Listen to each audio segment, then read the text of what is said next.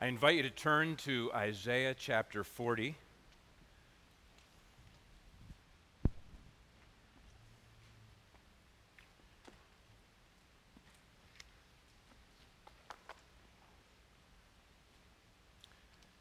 I'm going to read verses 1 through 11.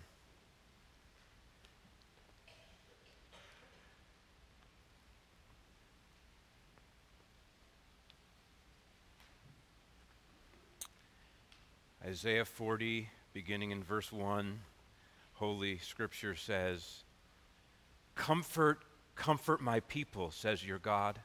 Speak tenderly to Jerusalem and cry to her that her warfare is ended, that her iniquity is pardoned, that she has received from the Lord's hand double for all her sins." A voice cries, "In the wilderness prepare the way of the Lord. Make straight in the desert a highway for our God. Every valley shall be lifted up, and every mountain and hill be made low. The uneven ground shall become level, and the rough places a plain. And the glory of the Lord shall be revealed, and all flesh shall see it together, for the mouth of the Lord has spoken." A voice says, "Cry." And I said, "What shall I cry?" All flesh is grass, and all its beauty is like the flower of the field. The grass withers, the flower fades, when the breath of the Lord blows on it. Surely the people are grass. The grass withers, the flower fades, but the word of our God will stand forever. Go on up to a high mountain, O Zion, herald of good news. Lift up your voice with strength, O Jerusalem, herald of good news. Lift it up, fear not. Say to the cities of Judah, "Behold your God."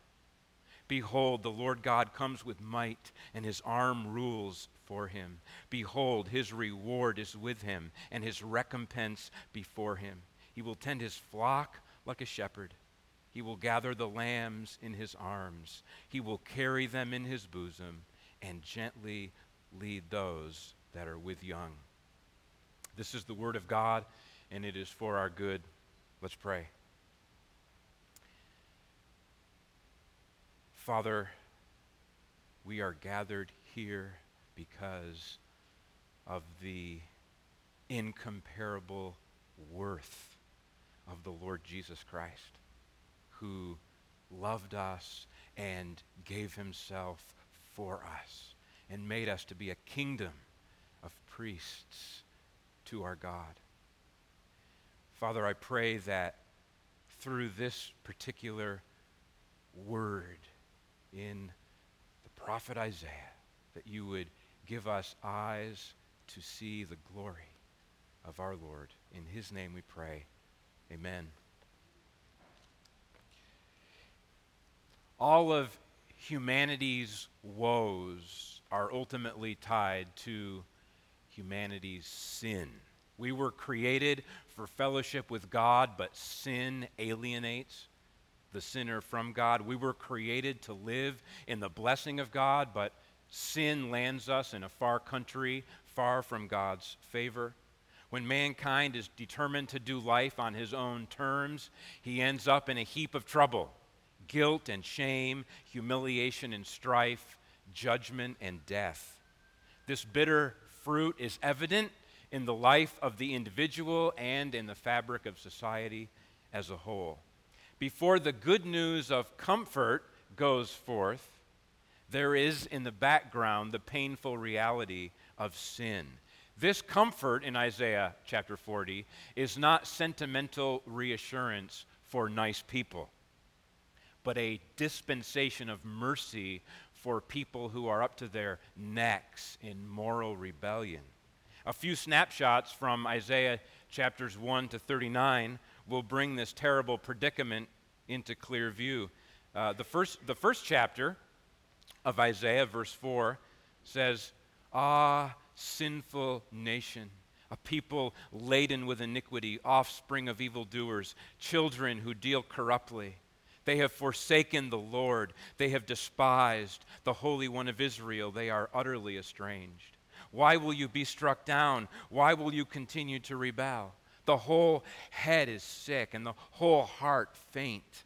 From the sole of the foot even to the head, there is no soundness in it, but bruises and sores and raw wounds. They are not pressed out or bound up or softened with oil. Your country lies desolate. Your cities are burned with fire. In your very presence, foreigners devour your land.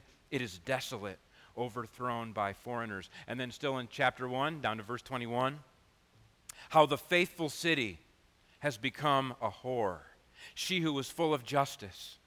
Righteousness lodged in her, but now murderers. Your silver has become dross. Your best wine has become mixed with water. Your princes are rebels and companions of thieves. Everyone loves a bribe and runs after gifts.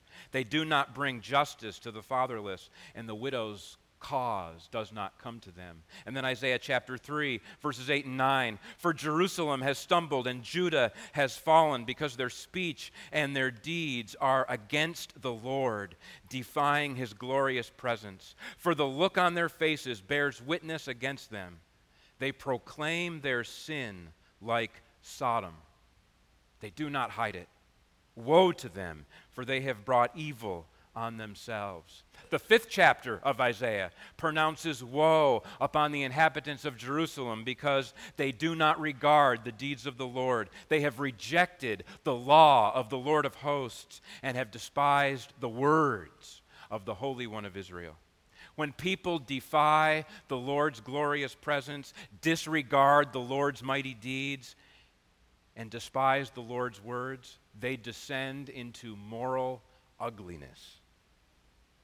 They lose the dignity that befits their status as image bearers of God, and they forfeit the beauty that could have been theirs if they had welcomed the Holy One into their midst. Instead, they exchanged the glory of God for cheap substitutes, and all who do so will sooner or later come to ruin. We sing about this at Christmas time. For example, in the song O Holy Night, we sing, long lay the world in sin and error pining. And in another hymn, O come, Emmanuel, we pray, disperse the gloomy clouds of night and death's dark shadows put to flight. It's the world we live in. Israel's story is a microcosm of the world's story, of your story and mine. Although we have been created by God and have received countless blessings from his hand, each one of us is like a sheep that has gone astray, chosen to go down our own foolish path. All have sinned and fall short of the glory of God, Romans 3:23. Our transgressions, though often hidden from one another, are all known to God, and these transgressions stand against us because God's law declares that the just punishment for sin is the death of the sinner. To put it in terms of the sermon preached 3 weeks ago, God's law declares that all men, every sinner, ought to face the same end as that which befell Sodom and Gomorrah.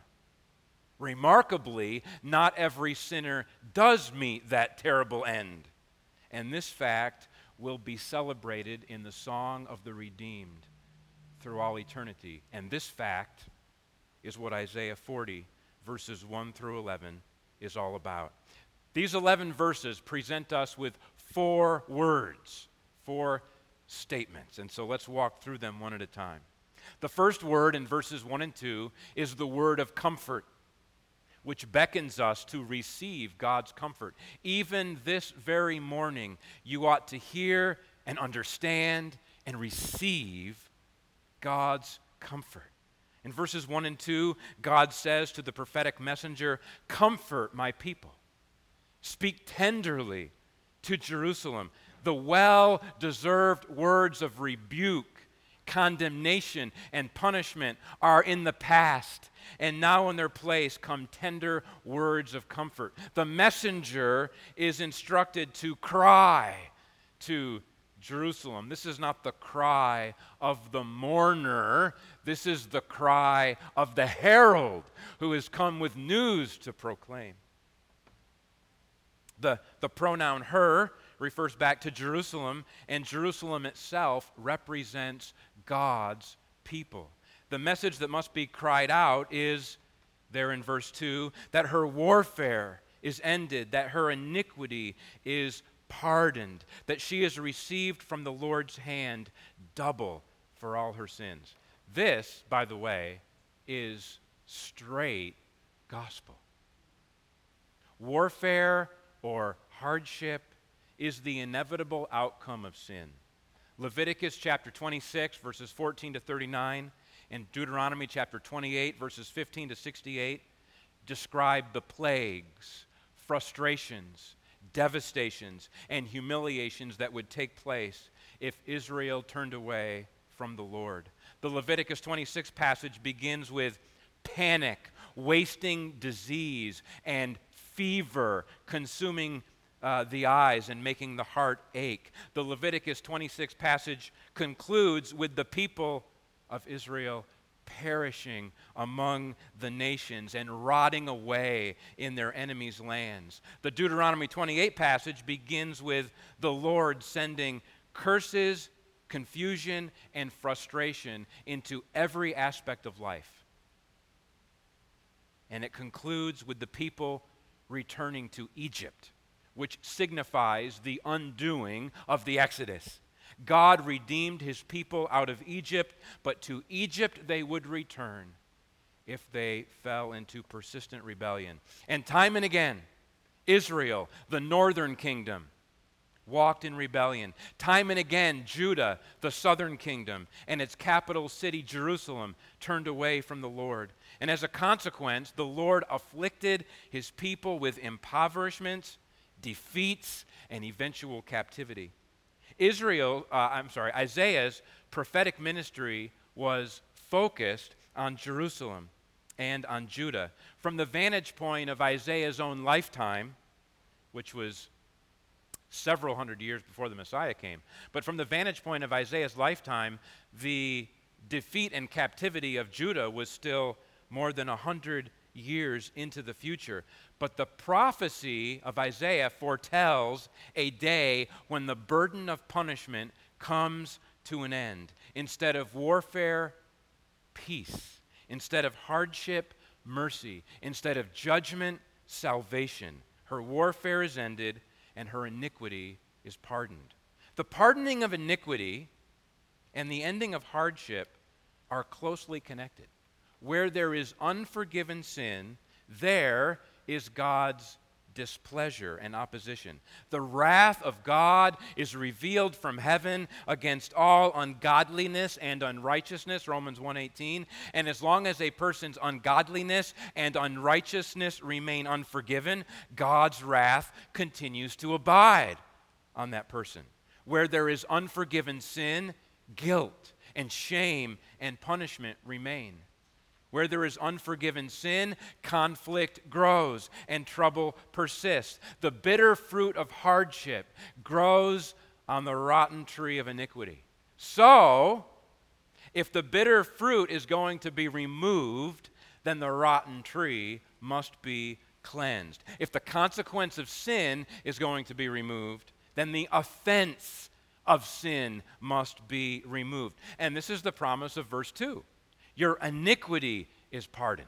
Your sin is forgiven. Your debt is cleared. When God forgives sin, he removes his wrath and relates to his people with compassion, as was read earlier from Isaiah chapter 54, verses 7 and 8. For a brief moment I deserted you, but with great compassion I will gather you. And in overflowing anger for a moment I hid my face from you, but with everlasting love I will have compassion on you, says the Lord your Redeemer.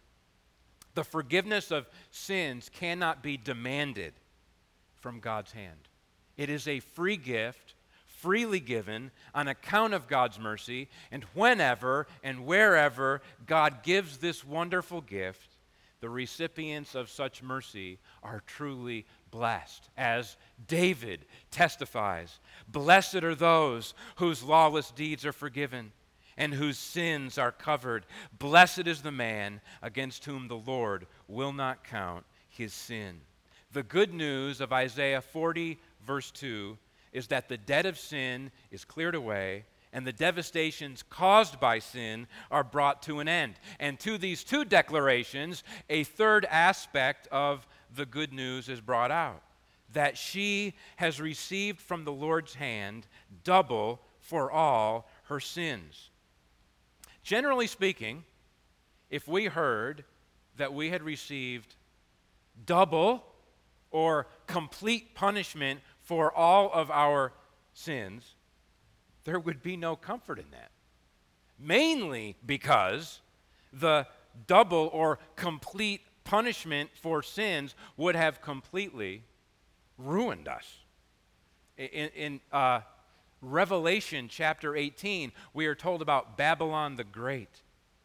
And Babylon the Great is repaid double for her sinful deeds. And there is no redemption for Babylon the Great. Revelation chapter 18 communicates a definitive, irreversible judgment upon Babylon. But the message of Isaiah 40, verses 1 and 2, is overwhelmingly positive. So how is the statement that she has received from the Lord's hand double for all her sins, how is that good news? Well, it probably means that the punishment that she has received up until this point, which devastated her but did not utterly ruin her, is enough. The punishment has been poured out in full measure, and there is nothing left to be poured out. And there's a remnant of people who remain, and now grace is ready to be poured out upon them. So the good news is that the punishment has been exhausted, and now the only thing left to be poured out upon them is the mercy of God. The appointed days of wrath have come to an end, and the appointed day of salvation has arrived. When it comes to the way in which God redeems his people, God appoints the end of the strife of sin. Her warfare is ended. He appoints the end of the guilt of sin. Her iniquity is pardoned. And he appoints the end of the punishment of sin. She has received from the Lord's hand double for all her sins. By putting sin's punishment, sin's guilt, and sin's strife out of the way, God has cleared the way to come and be with his people. And that's exactly the trajectory of thought in the passage. So this brings us to the second word in verses 3 to 5, which is the word of preparation and anticipation. This second word invites us to prepare to see God's glory. The comforting word that God has decreed mercy upon us has set the stage for God to announce his glorious arrival. Of course, God's arrival always cuts in two directions. God's arrival is bad news for people who remain in their sin. For the wicked who continue in their wickedness, God's coming brings about their final demise. But God's arrival is good news for people who have been rescued out of their sin, which is obviously the emphasis here, as we just read about in verse 2. God's glorious coming is a wonderful gift to those whose hearts have been captured by his grace. Notice the flow of thought in verses 3 to 5. First, preparations should be made for God's arrival. Prepare the way of the Lord and make straight in the desert a highway for our God. As Isaac Watts wrote, joy to the world. The Lord is come. Let earth receive her King. Let every heart prepare him room.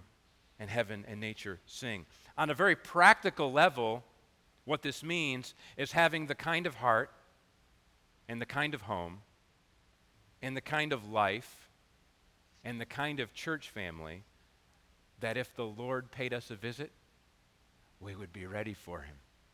We would be ready because his word had already found a warm place in our heart. We would be ready because we had been anticipating his arrival all along. We would be ready because we were already seeking to honor him, obey him, and worship him. Matthew, Mark, and Luke, the first three books of the New Testament, make it clear that John the Baptist is the one whose voice cries out in keeping with Isaiah chapter 40, verses 3 to 5.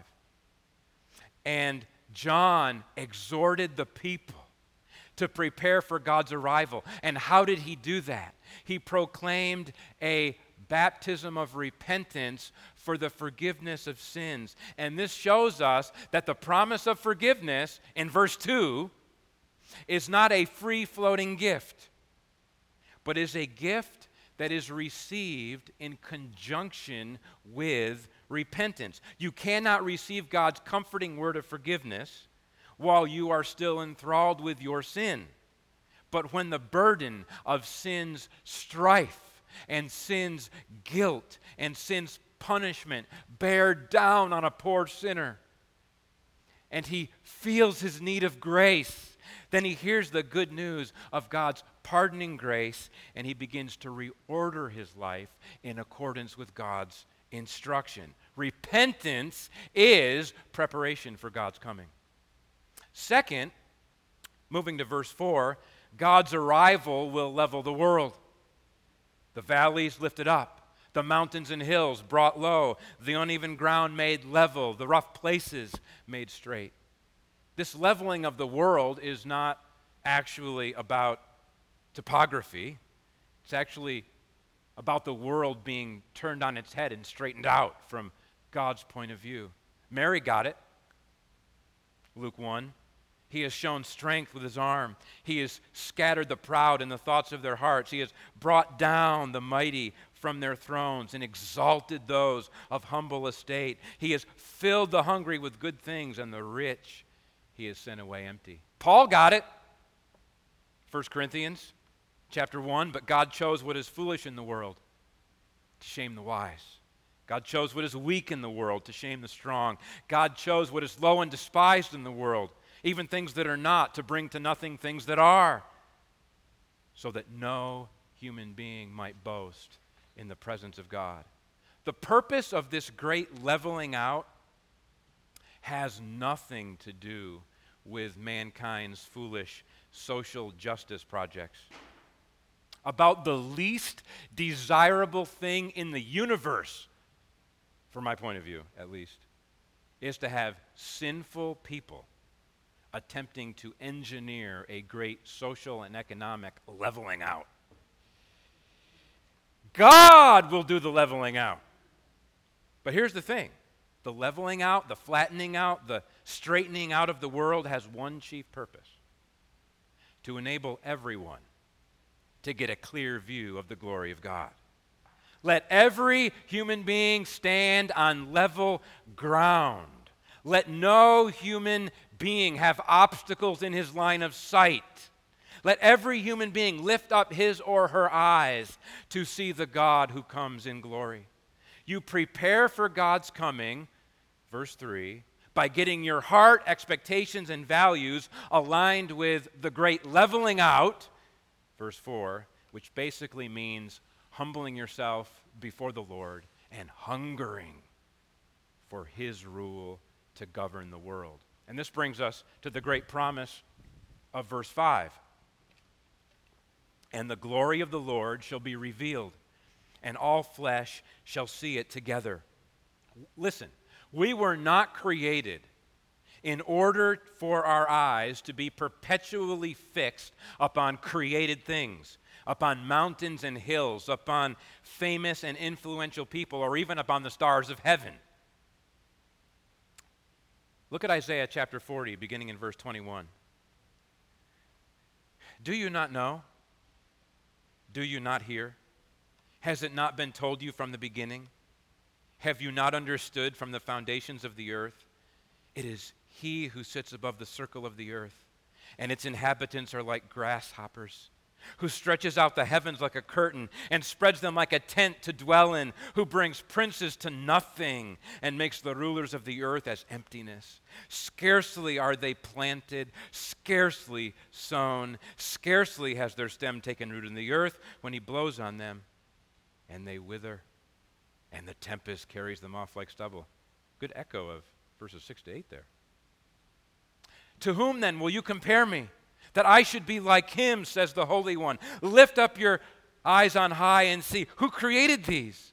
He who brings out their host by number, calling them all by name, by the greatness of his might, and because he is strong in power, not one is missing. The high point of human experience is to stand in awe of the holiness of God, to worship him in the splendor of his majesty, and to rejoice in his all-satisfying glory. And this high point can only be attained by people who are not impressed with themselves. And this takes us to the third word. In verses 6 to 8, the third word is the word of humility. This statement is introduced by another call for the prophetic messenger to cry out, to proclaim a message.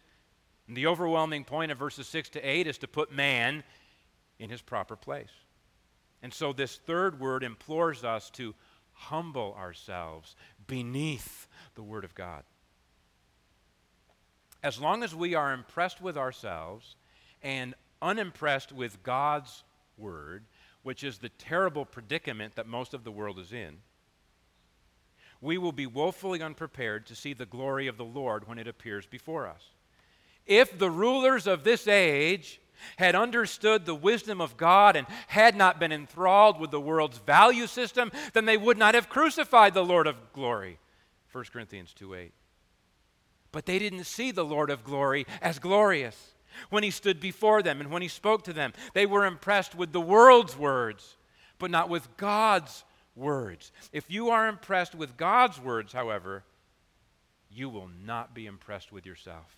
Because God's word says, all flesh is grass, verse 6, and all its beauty is like the flower of the field. The grass withers, the flower fades when the breath of the Lord blows on it. Surely the people are grass. The grass withers, the flower fades, but the word of our God will stand forever. What are you? You are like a blade of withering grass. You are like a fading flower. Your vibrancy and vitality are ebbing away. Understood collectively, humanity is like a decaying grain field or a drooping flower garden. We are like vanishing mists, here for a transitory moment and then gone. James 4:14. We are like little grasshoppers. I just read that from later in Isaiah 40. We're like little grasshoppers in comparison to the God who stretches out the heavens. As a nation, we are like a drop from a bucket and are accounted as the dust of the scales. That's Isaiah 40, verse 15. In terms of brilliance and glory and might, God is not impressed with us. Isaiah 40, verses 6 to 8 is a divine arrow against the futile project of humanism. Mankind's attempt to make man the measure of all things. Humanity's attempt to deify itself. People's attempt to glorify themselves and parade their glory in front of each other.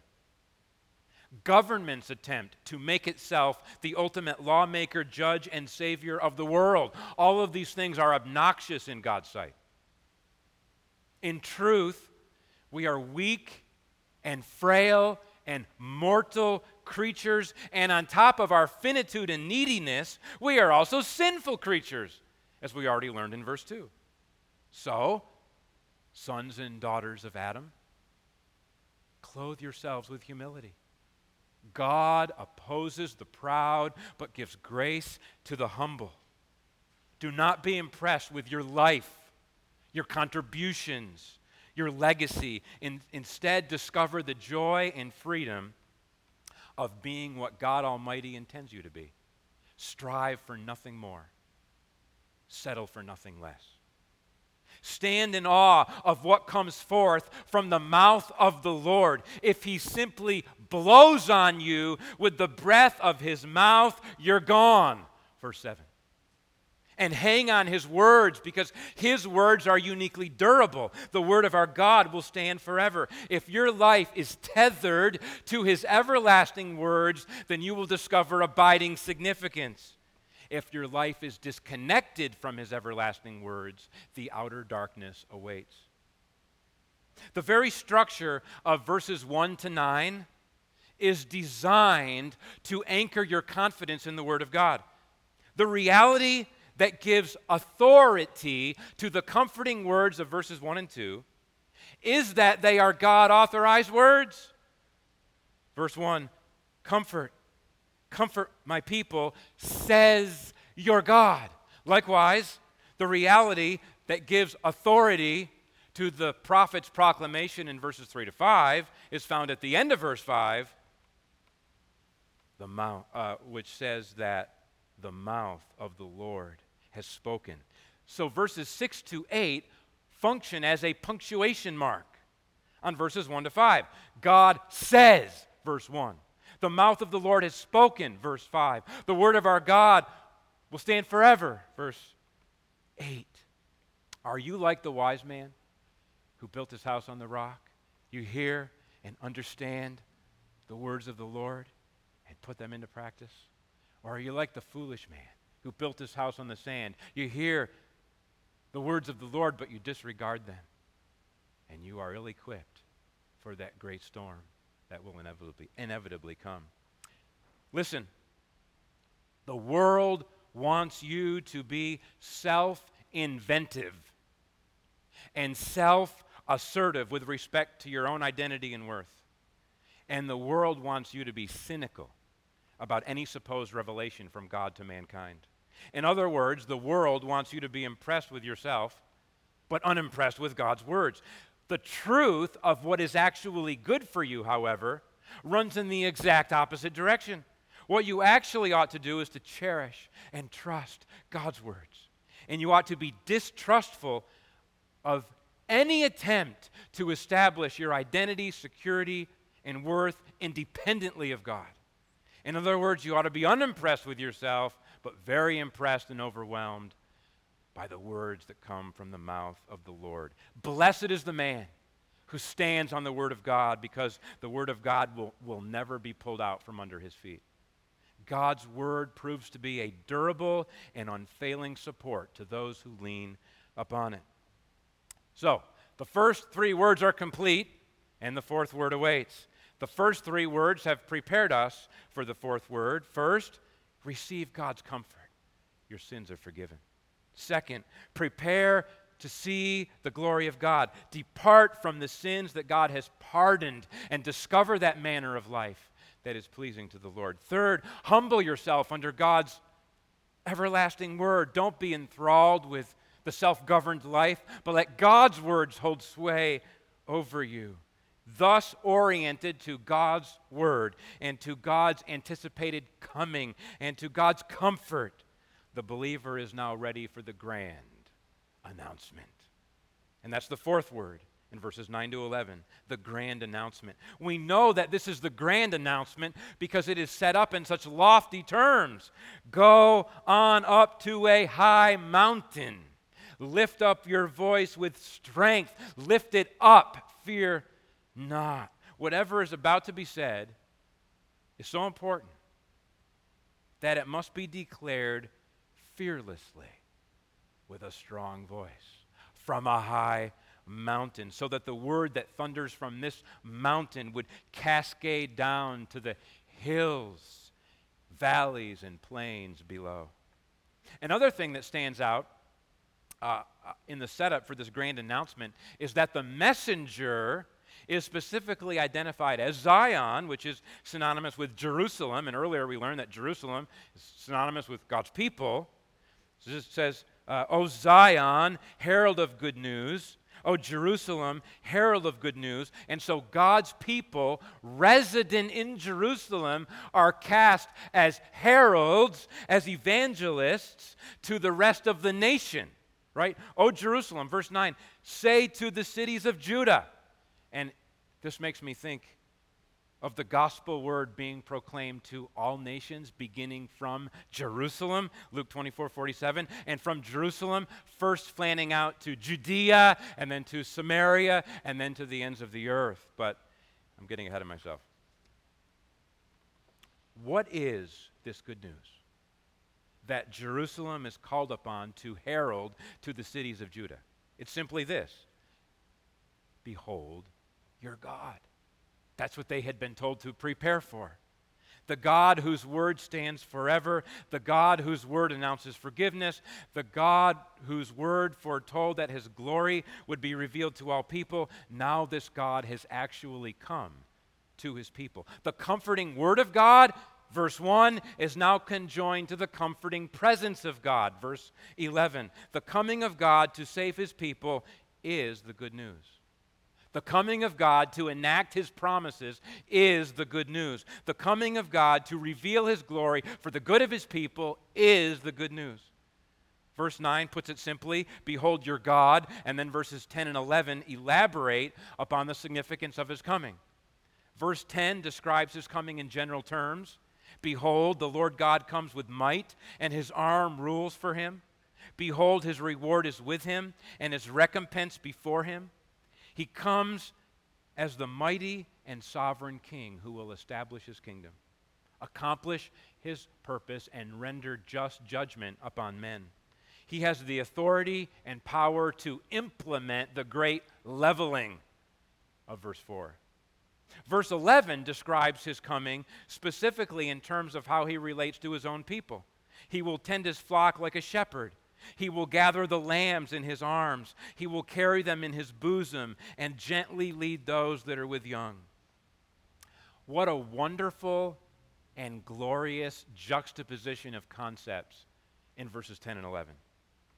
Behold the glory of the Lord. The sovereign Lord is like a shepherd who takes care of his flock.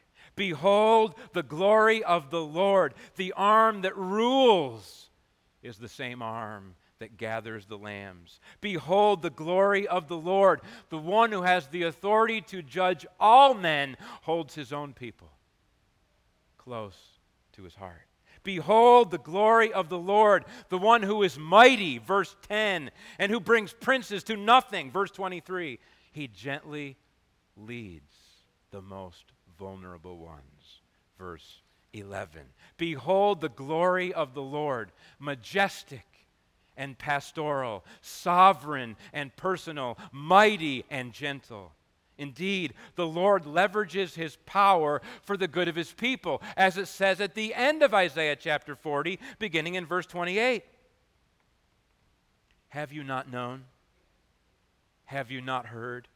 The Lord is the everlasting God, the creator of the ends of the earth. He does not faint or grow weary. His understanding is unsearchable. He gives power to the faint, and to him who has no might he increases strength. Even youths shall faint and be weary, and young men shall fall exhausted. But they who wait for the Lord shall renew their strength. They shall mount up with wings like eagles. They shall run and not be weary. They shall walk and not faint. Those faint and fading flowers of verse 7 are made strong and resilient by the power of the Lord. The weary and withering blades of grass in verse 7 are refreshed and renewed by the everlasting God, whose everlasting words nourish his people. Then we, in our own time and place, can lift up our voice with strength and without fear declare to all who will listen that God has come to bring eternal comfort and good hope through grace to all who call upon his name. The message of Isaiah 40, verses 1 through 11, is timeless. It was powerful in the 8th century BC, and it's powerful in the 21st century AD.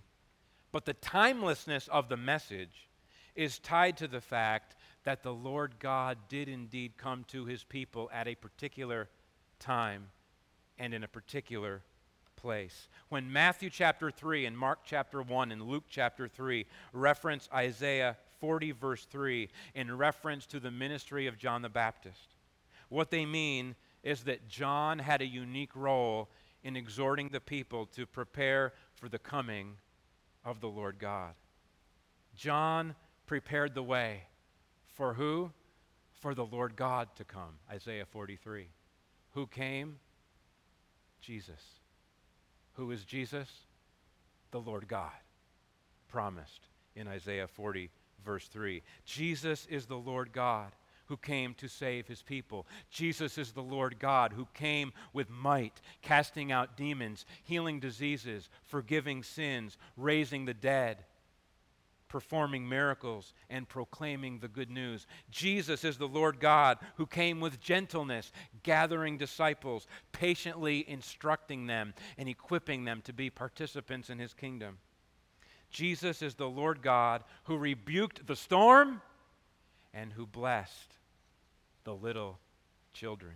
Jesus is the Lord God who revealed his glory in the most remarkable way.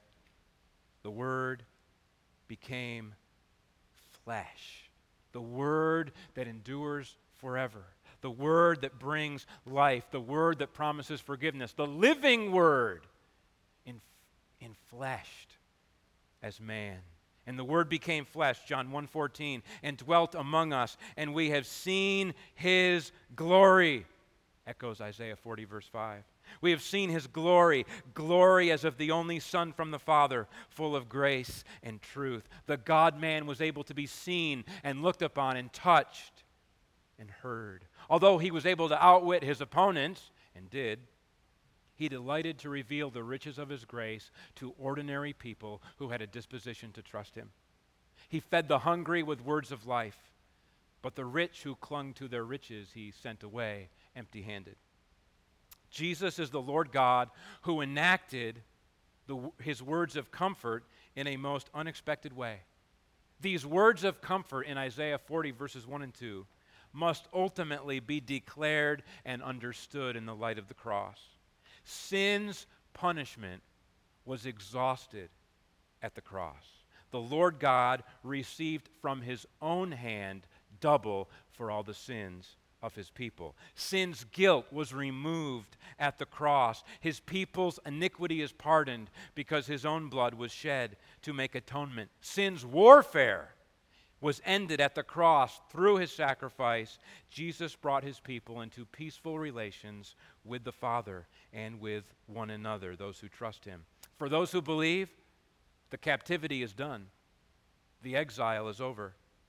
The shame is taken away.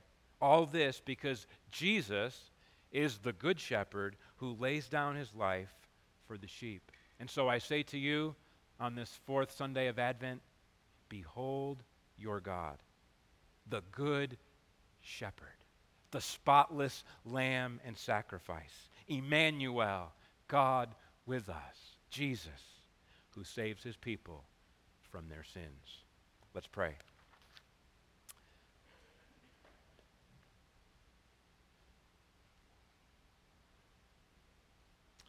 Father, I pray especially at Christmas time that you would sanctify us and rescue us from being preoccupied with all the wrong things, our plans, our words, our ideas, our schedules.